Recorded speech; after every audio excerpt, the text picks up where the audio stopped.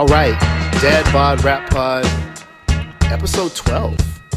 Episode 12. We are back. This is an incredible, momentous, friggin' episode. We got one of the gods of the microphone, Micah 9. You know, very dense 2-part interview. I'm almost kind of like shaking a little bit. You talk to one of your idols and he kind of whips out all these great stories and kind of his approach to the music. For those that don't know, though, my name is Damone Carter, aka Dim1. I'm joined here by David Ma, Nate LeBlanc. We are the Dad Bots. Nate, kind of maybe tee it up a little bit for some of the younger listeners. Sure. Who is Micah 9? Why does he matter in kind of the Micah grand 9 scheme? is an incredibly verbose and talented MC, probably best known for being in the Freestyle Fellowship. That had an incredible run of kind of underground classics. To whom it may concern, Inner City Griots. They helped define the kind of Good Life Cafe scene, which was an incredibly creative freestyle music scene in LA in the 90s, and then it moved into a place called Project Blowed, where I think we didn't get to touch on this in the interview, maybe another time, but it takes on a bit of a harder edge. Yeah. And it's all kind of battle-based, and it's really densely lyrical, kind of hip-hop music that really kind of defined an era. There was like the West Coast Underground really like started in Leimert Park and in LA, so really a pleasure to talk to Micah 9 today. I'm really glad I didn't call him Mikey Wikey. That just wouldn't have set the tone off right. But he used to be called Microphone Mike, and now he's Micah 9. He has a plethora of projects. He's one of the great MCs. He's a really creative, incredible rapper with kind of a... He's got the chop that he refers to several times, which is kind of the house style of the LA Underground that his group helped define. Mm-hmm. And then he's got kind of a sing-songy thing. He's got a song called Inner City Boundaries that's incredible. Mm-hmm. Right. He does kind of a political rap, and he's a good songwriter. He's an incredible, incredible MC. We're really lucky to be able to talk to him today. I'm a huge fan of his. Yeah, definitely. I mean, you know, when people talk about ODB, and it's because he's a bastard because there's no father to his style. Right. You know, when you talk to Micah, who used to go by Microphone Mike because his history is so deep. He is the father of so many styles. You know, so it's great to get on the phone with him and pick his brain a little bit. I mean, I remember when I first listened to the records, it made me be like, what's this? What's going on in LA? You know what I mean? Like, what's in their water? You know? So, to hear him sort of talk about his interactions with Nas and, you know, the early NWA days is just phenomenal. And to get that guy on the phone, man. Yeah, he's a very loquacious cat. It's a very, very dense interview. So we're going to do this in 2 parts. We'll kind of come back at halftime and debrief a little bit about all the various things that he talked about. But you have it here, Dad Bod, Rap Pod. We're in episode 12, and we've already had Prince Paul and Micah 9. Where's your podcast at? What are you guys doing? We out here. I'm just saying. I'm sorry, that was a flex. But no, we're very grateful to be able to talk to him. So we're going to kick off part 1 of the interview, and then we'll come back and do a little commentary at halftime. Dad Bod, Rap Pod. Awesome. Okay, well, let's just start off sort of foundational stuff. I mean, you're so stylistically advanced, and, you know, you listen to rappers and you can hear their influences. But with you guys are the influence. Who did you sort of check out, and, you know, who struck you as an MC while you were growing up? You know, what's dope is in the question when you said we are the influence, it's almost quintessential. Regardless of all the different styles, when I or crew fashioned ourselves as innovators of the open, it wasn't about the rapid fire chop delivery or even just freestyling. It was about, you know, being open. Right. And then, you know, so we're aware of that now. And that's even more than what I even knew we did, because time had to go by for me to acknowledge what you just said. So acknowledging that, I might have kind of brain farted the question, but you said, who am I listening to now, or what are my influences now? Who were some of your influences, MCs, growing up? growing up, okay, because those are influenced by us. Right. So that means that in a way, if they're influenced by us or me, then we have to pay credence to the shoulders we stood on. Influences to me could be individuals or could be genres. MCs. Let's start with maybe genres. Sure. And I don't want to because I know you only said 10 or 15 minutes, so I don't want to. MCs? Are you specific? Yeah, well, I was thinking Now, specific MCs, but, you know, because when you say MCs, that localizes it, because I always can go beyond genre and localize it to, let's say, vocally. Okay.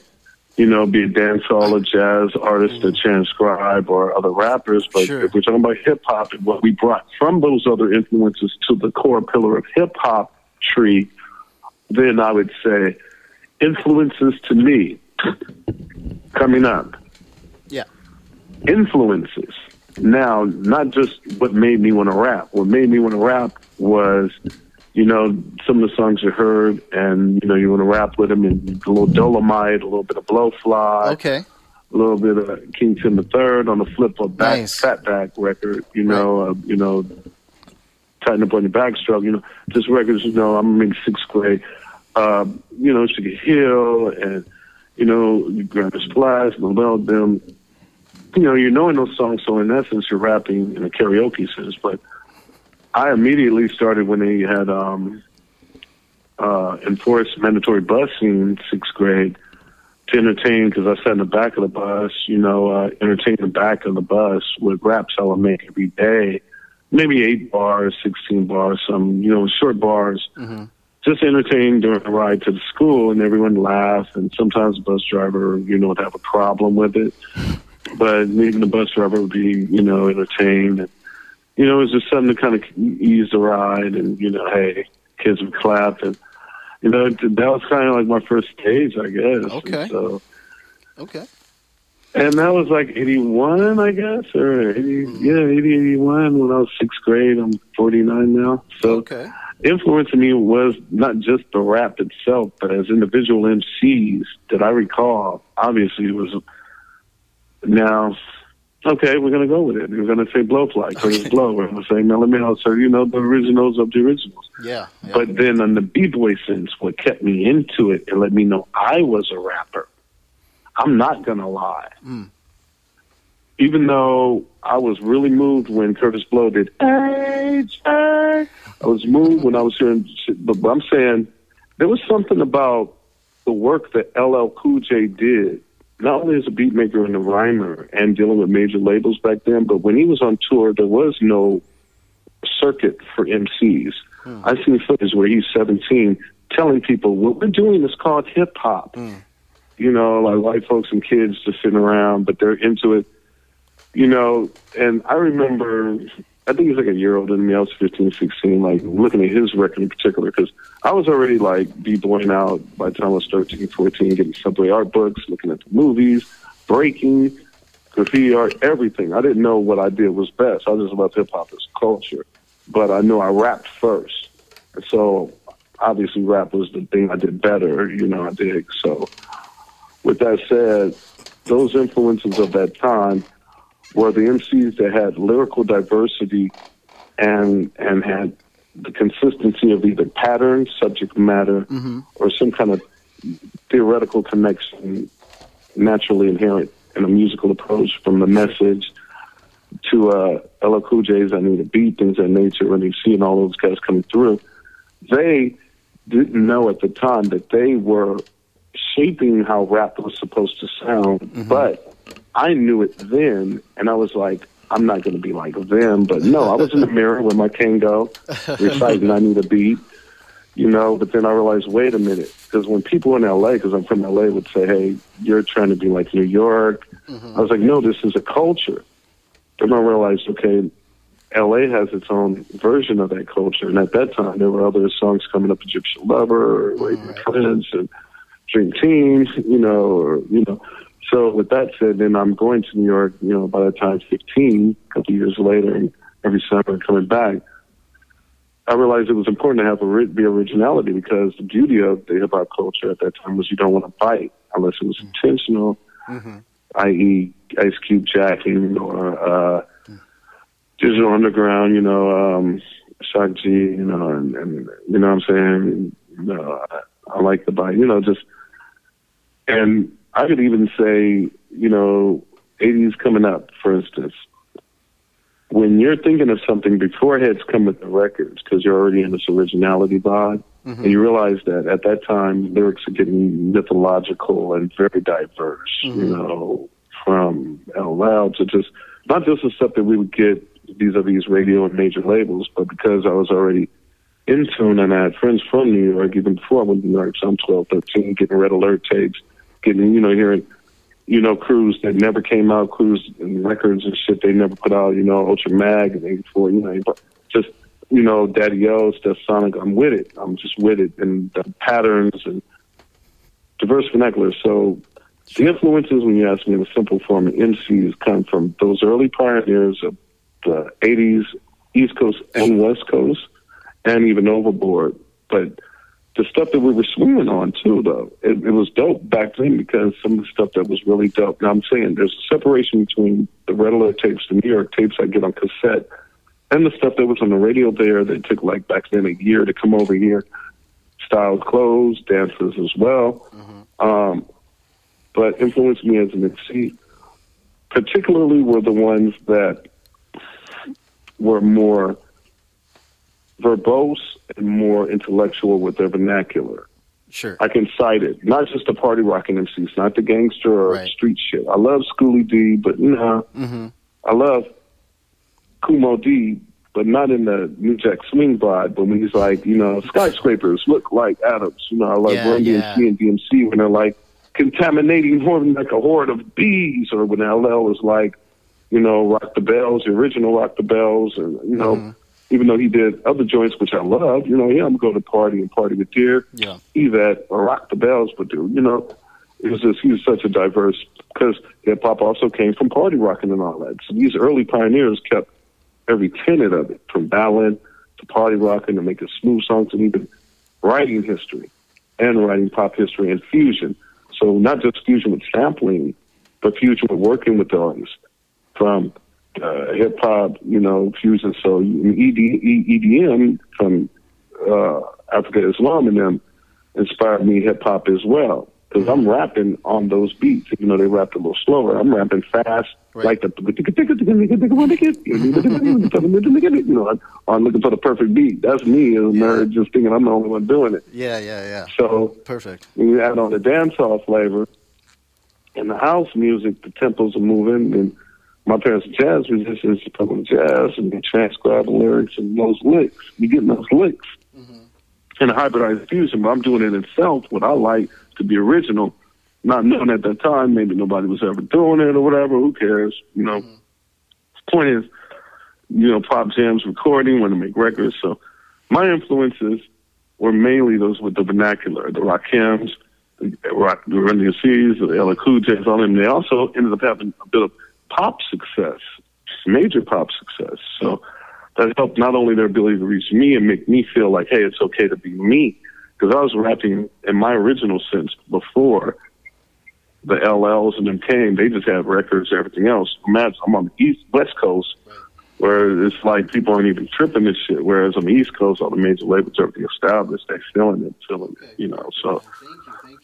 So I'm saying, but real talk, that's what influenced me as MCs. It was them, and even the female MCs at that time, being Roxanne Shante and live, but not just the East Coast, the West Coast MCs influenced me too, but they started to disappoint me toward the late 80s because there was too much party rap and gangster rap and not enough intricate lyricism that I was getting from the West Coast that could really tantalize me. So, or at least LA rather, because up north, we had a little Too Short, we had a little bit of the Click and whatnot, but E40, sorry, but anyway, go ahead. I hope. No, I'll give you some more names if you want. Ultramagnetic MCs, LL Cool J, Kumo D, ESP, they were on the Select Records. This is when I first starting out. Of course, Curtis Blow and some of them that had lyrics back then, and then You know, some of the other rappers, I can't remember all their names because they were like, had a jam or two here and there and they left. But like, you know, I got to always shout out Just Ice. He was there. Oh, for sure. They just didn't mix his vocals loud enough for that radio version.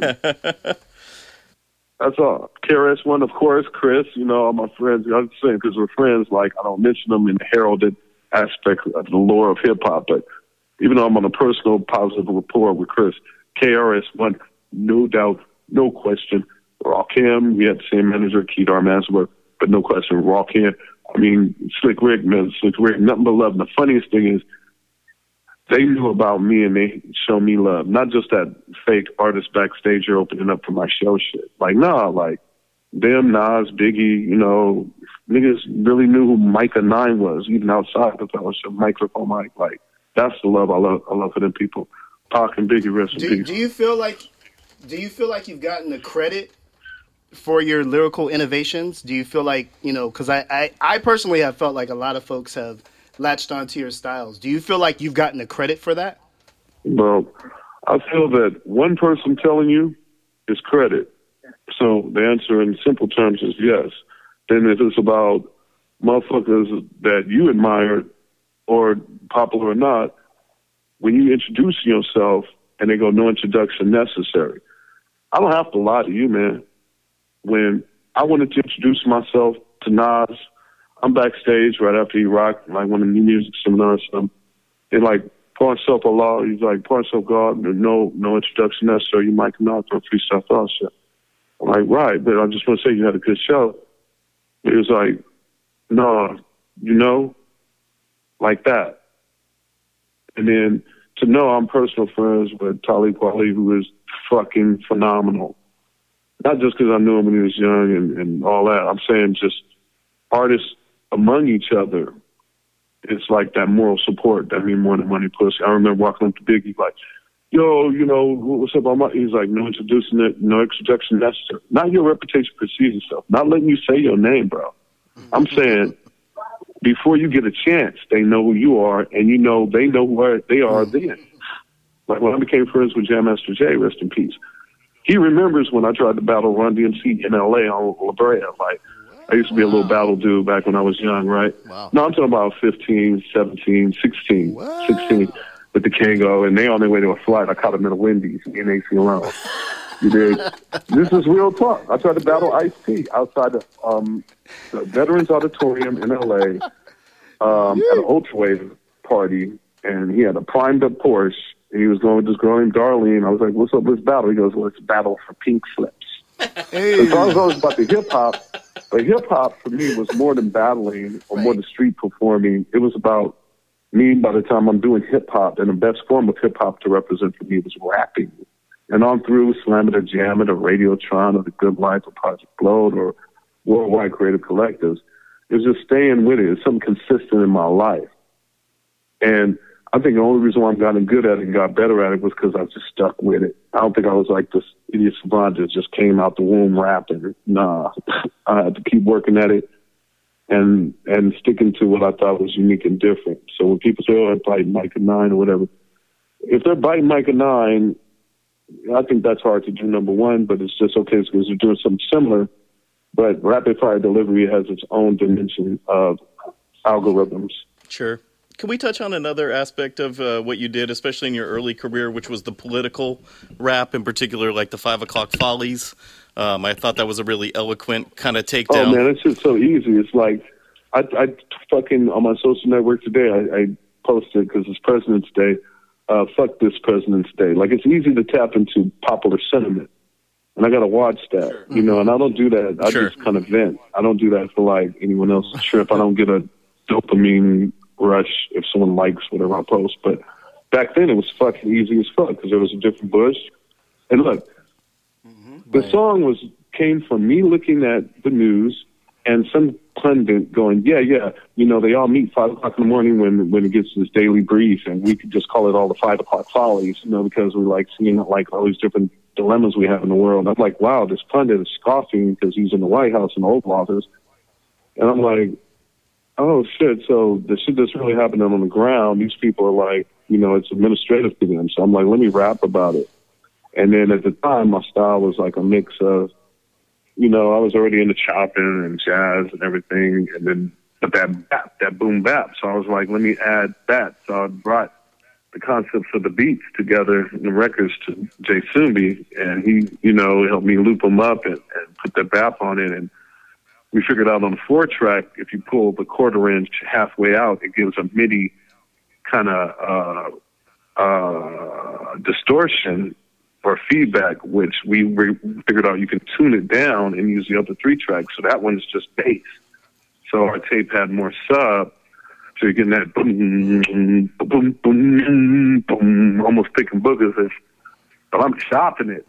5 o'clock falling, you know, jazz. It ain't necessarily in the pitch of the tone at that time. I'm a kid. I'm either 18, 19. Just corresponding with these, and then there's 1,000 bells arousing hells and carousels and parallels. Or as well as you know, that's Microphone Mike moving into Micah 9, and without taking on the whole career of being a socio-political rapper, it wasn't hard because there was some bullshit going on, you know, and I think the president did, if you go back and I think the president did stuff this toe.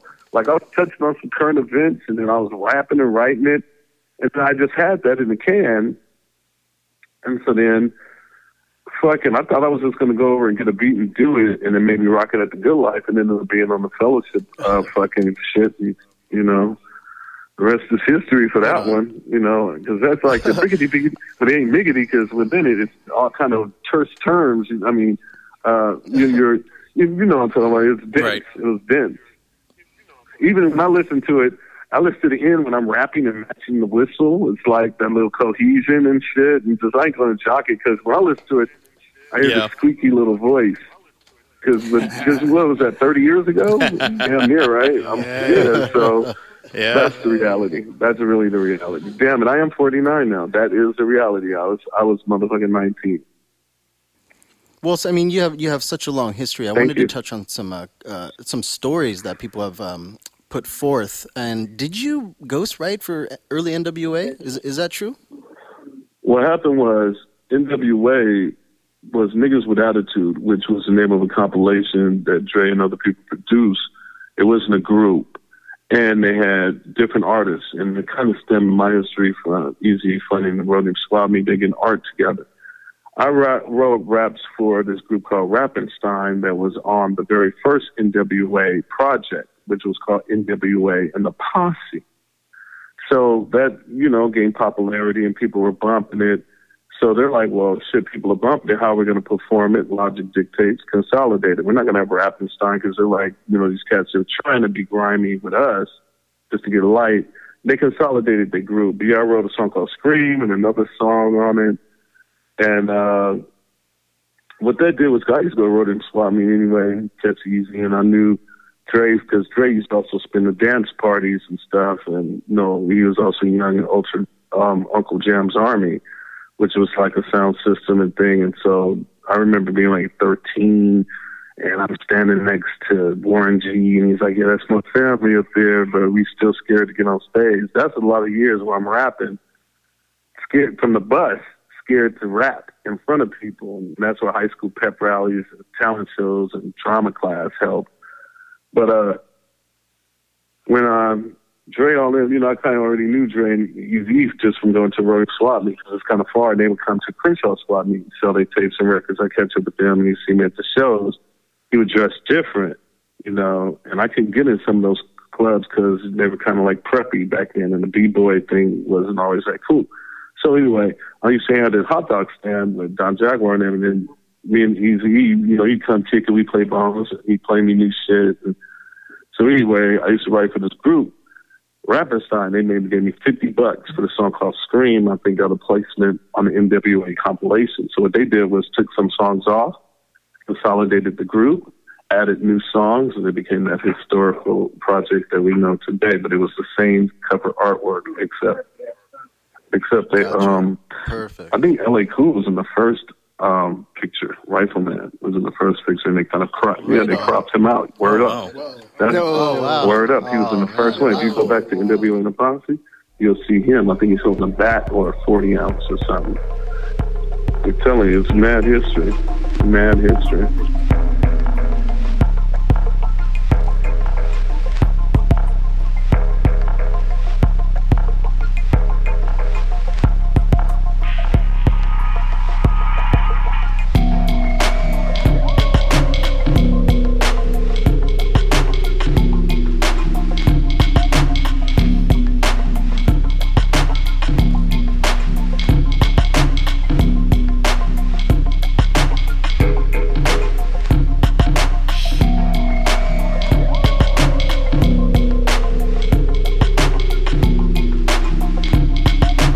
Dad Bod Rap Pod, episode 12. We just heard the first half of our conversation with the mighty Microphone Mike, Micah 9,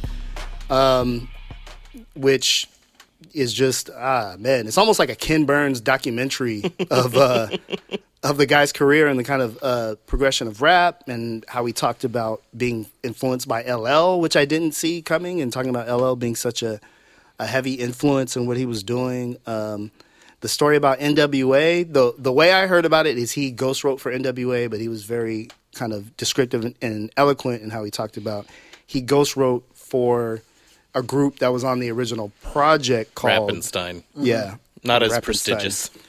Is this on I wanted to ask him on the song Sunshine Man, who is he getting at on that?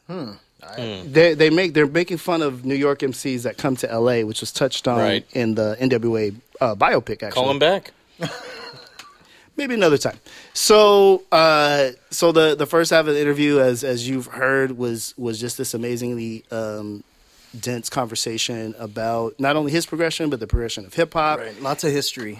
Lots of history, how he was viewed. What was interesting to me is that I've always held that people have really kind of ripped off his style and ran with it. And he's super, super humble about that, going as far as to give, like, that's energy from the creator. Like, he's getting real spiritual on you. Gracious, though. Yeah, super gracious. I would be throwing Bone Thugs under the rug every 5 minutes were I him, but I am petty. Right. So in the second part of this interview, Mike talks about some of the new stuff he has, which is quite a bit, as you'll hear about. He talked about a project with Cut Chemist. Yeah. Which Cut Chemist, tracks with Talib. I gotta go do my homework now. So he kind of talks a little bit more about the origin of the style, and I wanted to ask a question about the comparisons between himself and Charlie Parker and Miles Davis in terms of being kind of linchpins in the progressive movement of the genre. Right. I couldn't get a word in edgewise, but he kind of rounded back to it, which was great. That was so cool. We, again, we are very, very pleased to have this discussion with him. He's very gracious with his time. So we really appreciate that. It's all love, Mike. We appreciate it.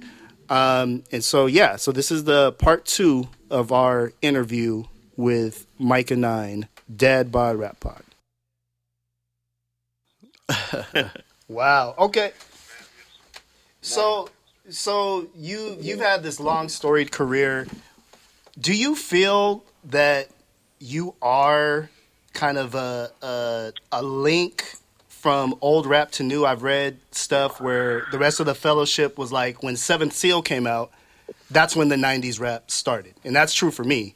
Seventh Seal scared the shit out of me. That's interesting for me to toot my horn. Please do. For many years, when I was younger, I'm like, no, I'm not going to do that because I didn't even know why. It just didn't seem right. I give all the credit to the Almighty. I don't even like using the word great like I used to. I like good. But that's not necessarily religious. It's just as the singularity and experience is relative, that, if I'm going to exchange an idea or what I would consider a belief by experience, or just a policy acknowledgement that keeps me humble, because I need some shit to keep me humble, because there's another side that has objective clarity. You can look at the optics. You can step up your filters and your apps on your social network and administrate more and produce more and do more. However, when you look at what you did, personal best or not, people can kind of see what you were reaching for. And beyond degree of difficulty, it's a thing where you did something. When enough people ask you the question, then you got to kind of face it. Right. And so in respect to that question, maybe I'm kind of fucked up. Can you ask me the question again? Because I feel like answering it without tooting my horn, but it's like, when I was younger, I used to be like, okay, if you picture boogers as... No, I'm saying when I was younger, I used to use this analogy, bro, if I may. I used to be like, if you picture boogers a certain way, something that you took, not necessarily for granted, not anything natural with, but you started doing it, and didn't care if it picked up or not. Like, I remember when hip-hop, people didn't know if it was going to be a popular trend in culture or not. And I remember the social mores. But I was going to do it anyway, just because I would think it, you know? And so when you go your own thing and do your own thing, it's a trip, because I even remember even more recently, I want to be known as an innovator of the open lyrically, you know, beyond freestyling or redefining what freestyle is, improvisational rap, proceeding the foundation for creative collectives, workshops, underground hip-hop in general, which has been a main pillar of hip-hop in general. Beyond that, you know, because even like, let's say now the trap styles, right? You know, people that listen, they go, okay, well, that's just a combination of this beat and that beta way. People rap here or there, but they're putting, you know, nigga rap on it. Whatever. No, it's still convolution of sorts. Right. Yet we know the craft, and the craft to be preserved as what? Boom bap? No, it could be preserved as chopping or punchlines or battle rap? No. Good or bad? No. It's something that's acknowledged beyond, because I did that and didn't do that, yet I'm heralded. I am personally heralded, not the group, not, even though the group did the thing, not other MCs, not just like personally heralded as such. And, you know, kids will grow up and have kids and name their kids after me. And, you know, it gets heavy when I'm still checking out other people. So with that said, it obviously happened. And it's a trip, because as aloof as I like to be or romanticize my, you know, whatever career or the aesthetics thereof, it's like, nah, it's like you're asking the tough questions, really. That's what's happening, because it's letting me know at this particular moment, it isn't like, you know, fodder for a good interview or anything. Like, I've had interviews where people have thought it was a smear campaign because I was partying too tough, or other times where I might have went into some cosmic realm or whatever. I know you wanted to come in. Please let me just get this off. It's really a fucking trip, because when I was young, like, I really identified with Charlie fucking Parker and Miles and people that were fucking doing some shit. Like, they wanted to say, hey, I want to be with you guys, but can you accept it when I'm doing this different? And of course it was different. Even back then when I was a kid, I was louder, more bigger words, more chop, and people used to whack me. Even my closest rap partners and friends said my style was whack. Said, I like this and that, do this. And me, I'm like, I'm going to do multiple styles. And I'm going to have all of these different facets, because I remember learning the word facet, which is different points of a faceted jewel. So it's like a term I might have heard as a coin of phrase. And I'm talking about a kid, right? You know, 16 or something. I'm like, okay, I got this battle thing. I want to also, because they took the music programs out, my parents said, I want to find a way to be acknowledged as this music is art. But then battling, and back then you're battling and you're back, and then you want to be hard and all the different convolutions of what rap is. But in my mind, I was privately just like, I'm hearing this shit quadruple time. I'm hearing different time signatures. I'm hearing melodies. Yet whenever I would do that, I noticed that people were like, make the fake beatbox, you know, bust a rap, and you start coming with that shit. And they're like, because I could freestyle about anything around me. But as a kid, that was the shtick, because I used to be a street performer. That's how I used to get my food. You know, I've been living on my own since I was 15. You know, my mom put me out, rest in peace.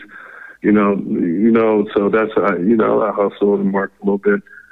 But that was a shtick. The real freestyle was how you felt, and it wasn't to be displayed per se, then songs way. So what happens is that when you want to consider yourself an innovator of the open, that to me at that time, or coming up to this question, was egotistical to me, because if you think about what you did, you're not giving credit to the Almighty, and you're not in tune with the creative process, prime creator on through, you know. And then also, the more humility you show, the more it's like a subvert ego, because you're trying to overcompensate the ego. So now I can safely say, yeah, I must have did something that, you know, you guys are telling me I did, and it's cool, and I know when I'm doing it, and when people say, hey, so-and-so's biting, I go, no, because they're doing their job a little different or they're inspired. Here's a good example. I know I'm being a little long-winded because we're only going to do 10 minutes. No I worries. remember many fucking years ago, bro, like in the late 90s, I went to a battle that was hosted in Santa Barbara, Montecito area on a boat that they chartered specifically for the purpose. I'm battling some fucking incredible young MCs back there, but then I'm not battling them with ciphering. I had to judge the battle. And so afterward, you know, we're hanging out from the boat and we're partying. For some reason, the guy that won the battle, he's like, oh, I never heard of you. Whatever, right? And I'm like, okay, you're not going to let it irk you because the style sounds just like The Good Life and everything else in Project Love, but you're not going to let it irk you. Then finally, right when we're dry docked, he's like, okay, man, of course I heard about you. Of course I heard about the crew. You guys were a great influence and changed my life. Thank you guys so much. I just didn't know how to talk to you, whatever, right? And me, I was like, damn, dude, you fucking like biters and shit. How you going to bite and not even know you're biting something? But he wasn't really biting. Mm-hmm. He was influenced. And that's what I wanted to tell him. He was influenced. You dig? And he didn't want to tell me that he was influenced because he thought that I would think he was biting. Because people said, yo, so-and-so's biting. Like when Born on Law battled Bus Driver on Wax. You know, like, oh, you biting Mike? And I said, no, because Bus Driver already knows there's many dimensions to the Michael Chop. And he has a different tone, more of a nasal tone. And, you know, and Born on Law, I've worked with him extensively many years and kept more of his style. However, the growth, the convolution. So please forgive me for being so long-winded. Yeah, he must have did something. He must have did something. And my go-to is always pointing up, you know, to the prime creator, the universe. But man, also it's because if you did it and you originated or you influenced, that means you got to still be tight. Like I'm on that Buena Vista Social Club shit. Like you got to be 80, 90, like Tito Puente. Like you got to keep it tight. Or even if your chops aren't as tight, find a way to hit, you know, with punchlines, everything on lines that are hitting different phrasings and pockets. And then what I've done through my career is, or approach to creativity, number one, not so that it would bore me, because I got to be different and live life and take a break, but to know that there's multiple approaches creatively to creating a song, that I would utilize those, as well as I try to use different styles or not so similar approaches depending on the track. And, you know, just from my personal, you know, to keep it interesting to me and to challenge myself. So if you look at my feature thing, my feature catalog, not just the albums that people may or may not know about, not the feature albums per se or feature EPs, but just the strict features, you'll find some really unique things where I just went in. And there's a lot of people, not a lot, there's a few people that have joints that I've done that haven't put them out at all, and they're like Picasso's. I'm talking about 10-minute rapid-fire deliveries. Like, right now I have Cut Chemist. I'm out, his new album just came out. I'm on two songs on his new album, and I think I have one that's really rapid-fire crazy, right?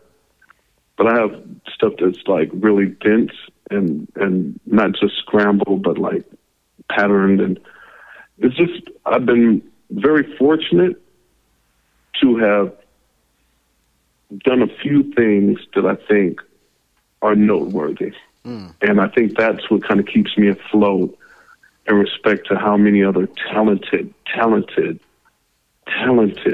people there are, as well as the mood you or your partners that are listening might be in. You know, sometimes you might, not just the entertainment, you know, pie, in the graph, but in hip-hop, and as it gets more dense, that whatever it is I do, I know I did something. And I know it's more than just people that want to ask me or talk to me about it or hire me for features or hire me for shows or when I'm around anywhere. Like I'm in Kentucky, and I didn't do a lot of videos. I'm not like A-list. I might have maybe 9,000 followers on Twitter. But I'm paying my phone bill, and this guy goes, excuse me, are you Mike and I? It's kind of like a mind fuck. It's really a mind fuck. Yeah. It's a mind fuck. I send love to the mind fuck. Perfect. You guys asking me for this isn't the ego stroke as much as it's like, yo, talk about it, Mike, so you guys can help let other people know what it's like for me. I'm like a family dude. I run a household and shit, you know? Well, we really appreciate the time, man. We It's all up. touched on You guys got good Shakti energy. Namaste. I mean, like, Yo, appreciate I that. say, like, you guys are all with the whole thing. I can tell. I mean, you said 10 minutes. Obviously, I'm getting you guys the best part of Hey, no, I We appreciate the appreciate time. it, bro. You know what? No, because I got to work on this Fat Jack track. We want to just, just sort of moving forward. What are you working on recently? And is there anything you want to shout out or let the people know? You said what I'm working on recently? Yeah. All right. Well, it went from like songs for hire to projects for hire, EPs, features, and multiple songs, like in that regard, in different aspects of how they're released and imprints.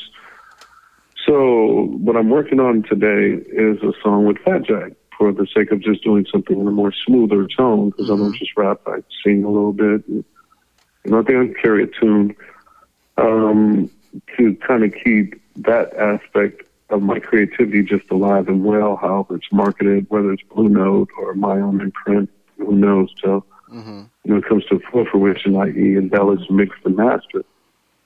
But I've been working with Joseph Lindberg, and on this new project I've been working with Fat Jack. I've been working on my own material with tracks from Nico Luminous and a cat named Gnome Beats, Gnome Beats. Okay. I've been listening to a few tracks that were sent to me from JMD and Torin and my son and Pun, and you got to catch them in those moods. I've been fortunate that some of the features I've been doing, have been kind of like unique in their composition, whether they have me on a verse or they have me on the whole song. Last project I think I put out was Teleported with a cat named Freematic, and it is a soundtrack to a sci-fi horror motion comic where I did the bulk of the rapping and whatnot with very limited features for a full length. And we're working on another one of those. I have an album in the can with Abnormal Injustice called Big City. I have an album in the can with a crew called The Slippers, who produced AC Alone's Mars and Jupiter's live album was called forgive me, but a band, and this project with me and them is called High Maintenance Jackson. I have an EP with Tate Master Steph in the can called Soul Funk Remedies. I did another unique project with a cat named Morgado out of Canada called I think he has a working title. I don't remember. Okay.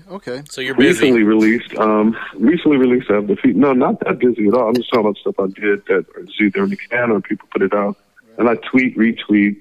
Might memorize a song and do it in a show or a gig if they invite me on tour.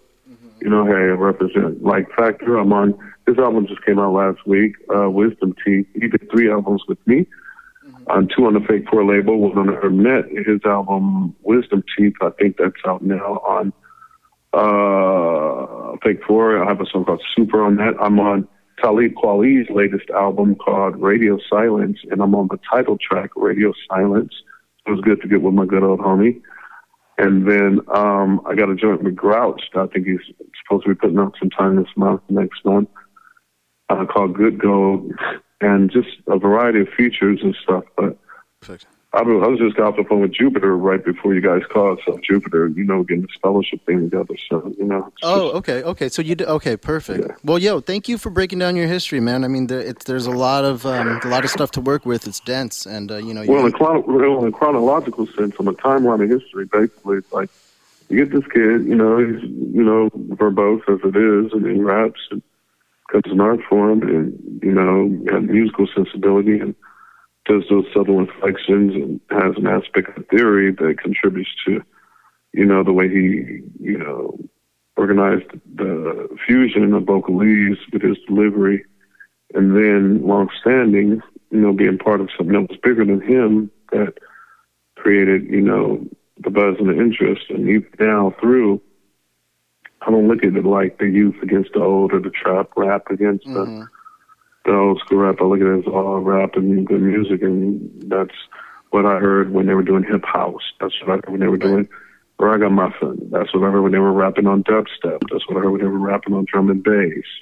So They're rapping on trap music. So the rap and the music correlates. It seems like rap, however, has held hip-hop, right, and the DJs have held hip-hop. And luckily enough, the art and the DJing and even the beatboxing, has its relative interest. But I guess without being a cult of personality, I think there's a little bit more to my rapping, which is why you guys hit me up.